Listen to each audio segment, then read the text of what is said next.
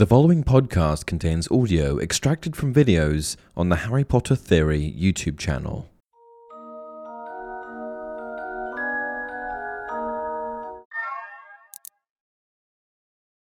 Hey everyone, welcome to another installment of Harry Potter Theory. Today we're going to be discussing the Potter family, specifically in the context of their wealth. The Potter surname holds great significance in the wizarding world, thanks to one particular member of the family, Harry Potter. Known as the boy who lived, Harry's extraordinary journey serves as an inspiring story to those in the wizarding world, and has captivated millions of readers and moviegoers worldwide. However, the history of the Potter family extends far beyond Harry's remarkable life. From their ancestral roots to the trials and triumphs faced by previous generations, the tale of the Potters unveils a captivating narrative of honor, sacrifice, and resilience. Today, we'll be taking a journey back through time and exploring the rich and intriguing history of the Potter family. Who were Harry's grandparents, great-grandparents, great-great-grandparents, and how did the boy who lived come to inherit such a large sum of gold galleons in the first book? Let's dive in. Origins. The Potter family boasts an ancient magical lineage that stretches back through generations, with many Potters leaving behind their own unique stamp on the wizarding world. However, it wasn't until more recent years that the family name was truly catapulted to stardom. The Potter family is a very old one, but it was never, until the birth of Harry James Potter, at the very forefront of wizarding history, contenting itself with a solid and comfortable existence in the backwaters. Potter is a not uncommon Muggle surname, and the family did not make the so-called Sacred 28 for this reason. The anonymous compiler of that supposedly definitive list of purebloods suspected that they had sprung from what he considered to be tainted blood.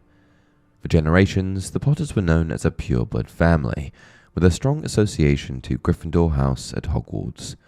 However, given the commonality of Potter as a Muggle surname, as well as their commitment to equality and rejection of blood purity, they were subsequently excluded from the Sacred 28, a list of the most prestigious and seemingly pure wizarding families. And the Potters didn't just exist in Britain. There was also a whole other branch of the family that had established themselves in the United States, likely sometime around the late 1600s. Abraham Potter was one of these American family members, and he also just so happened to be among the original 12 Aurors trained and appointed by the first ever president of the Magical Congress of United States of America, Josiah Jackson. In this sense, the Potters cemented their place in America even sooner than they did in Britain.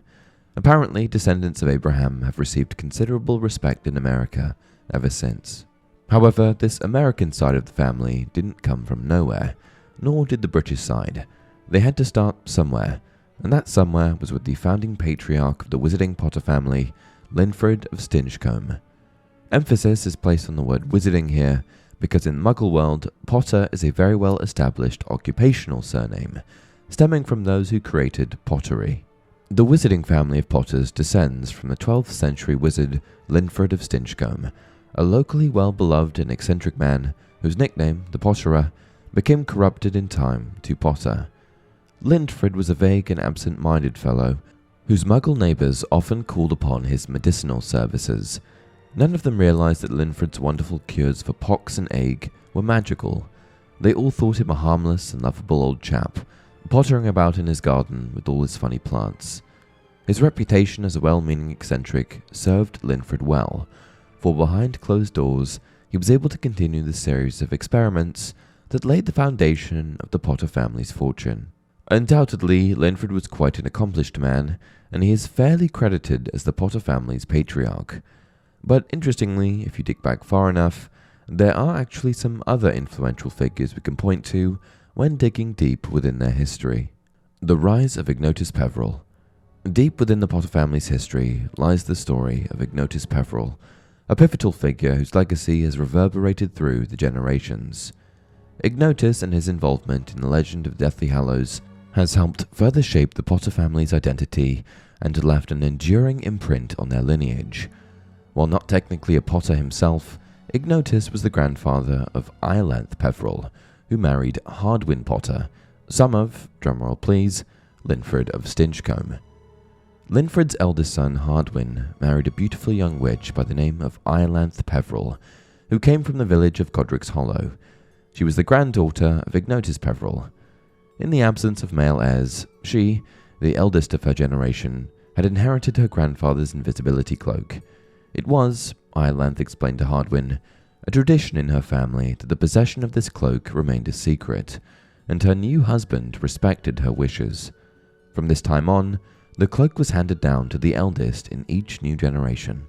Ignotus Peveril was one of the 3 brothers who possessed the Deathly Hallows, powerful magical artifacts that are said to grant extraordinary abilities to their wielders. Among the 3 brothers, Ignotus was the one who possessed the invisibility cloak, which has since been passed down through the generations of the Potter family. In the tale of the Deathly Hallows, 3 brothers encounter Death himself, and are subsequently granted 3 miraculous objects as a reward for their cunning and skill. These objects included the Elder Wand, the Resurrection Stone, and the Invisibility Cloak. And ever since Ignotus first passed down the Wondrous Cloak, it has solidified the link between the Potter family and this extraordinary artifact.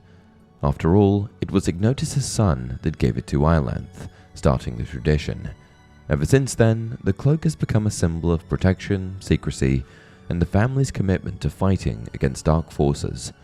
And over the years, each generation of Potters has treasured this cloak, utilizing its powers for various purposes, including evading danger and ultimately contributing to their legacy of heroism. Notable Potters and wealth.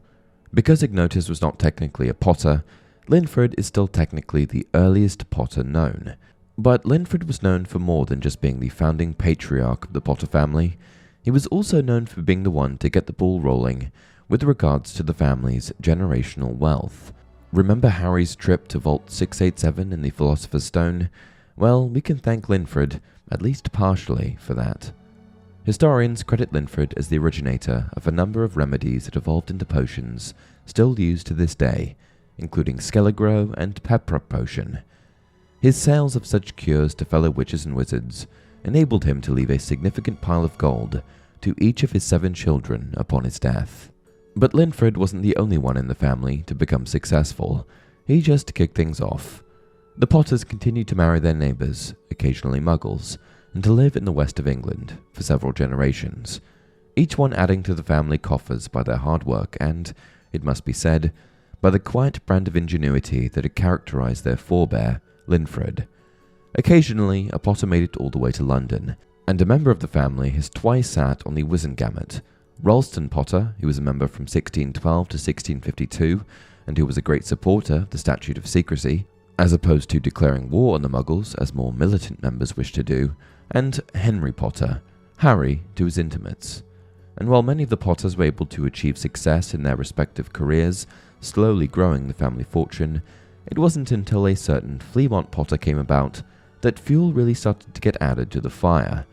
Fleamont was the son of Henry, and father to, you guessed it, James Potter. This means that Fleamont was Harry's grandfather. Henry's son was called Fleamont Potter.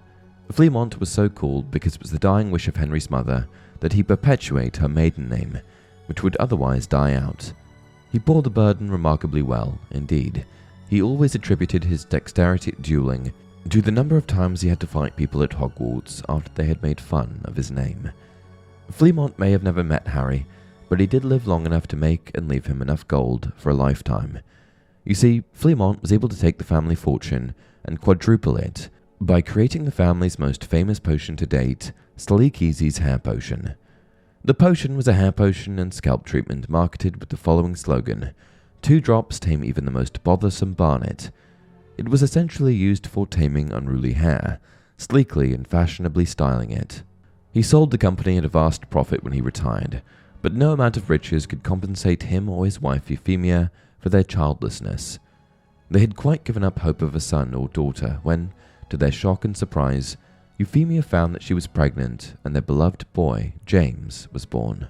In short, the immense wealth of the Potters can be attributed to centuries of sales from multiple successful and extremely prevalent potions. Given the long-standing generational wealth of the Potters, it's certainly not surprising that Harry was left with an absolute boatload of cash. Interwoven families. As should be expected with pure-blood wizarding families, the Potter family has intricate ties to several other families in the wizarding world, and it all goes back to the Peverell family. Just like the Potter family is tied to Ignotus, it should come as no surprise that other wizarding families have ties to his brothers, Antioch and Cadmus. In fact, Cadmus Peverell, the brother who chose the Resurrection Stone, is an ancestor of none other than Lord Voldemort, aka Tom Riddle. This relation is through the House of Gaunt. And if we take an even closer look at the family trees of popular wizarding pureblood families, like the Blacks, Malfoys, Longbottoms, and Weasleys, you shouldn't be too surprised to see a Potter or two. Despite this fact, however, the Potters were never granted a spot on the Sacred 28, a directory of all pureblood wizarding families. While the Potters were indeed recognized as a pureblood wizarding family at the time of the questionable list publication, they certainly aren't now, it turns out they were excluded due to suspicions from the list compiler. And it was all due to the Potters' connection to the Muggle world. Because Potter was also a common Muggle surname, the compiler deduced that the Wizarding Potters simply couldn't be purebloods. He felt as though the Potters must have sprung from what he considered to be tainted blood. Their American branch is also connected to several families in the wizarding world. Legacy. The Potter family is a rich and storied legacy that has impacted the wizarding world in numerous ways. From Ignotus Peverell's possession of the invisibility cloak to Fleamont Potter's philanthropic endeavors, the family has carved out a place in history as skilled wizards, innovative inventors, and compassionate philanthropists. At the heart of their story lies the journey of Harry Potter, the most renowned member of the family, and a symbol of hope, love, and perseverance. The Potter family's legacy has extended beyond their individual achievements and has become a symbol of resilience, determination, and the power of love. Their unwavering commitment to using their abilities for the betterment of society and their acceptance of those from all walks of life have made them pioneers of social change in the wizarding world. This is a family that has left a truly remarkable legacy, one that will continue to resonate with us all for years to come. And that's it for this video. If you enjoyed the content, please like the video and subscribe to the channel. Also, be sure to check out the link to some of my longer videos in the pinned comment. Until next time, remember, it does not do to dwell on dreams and forget to live.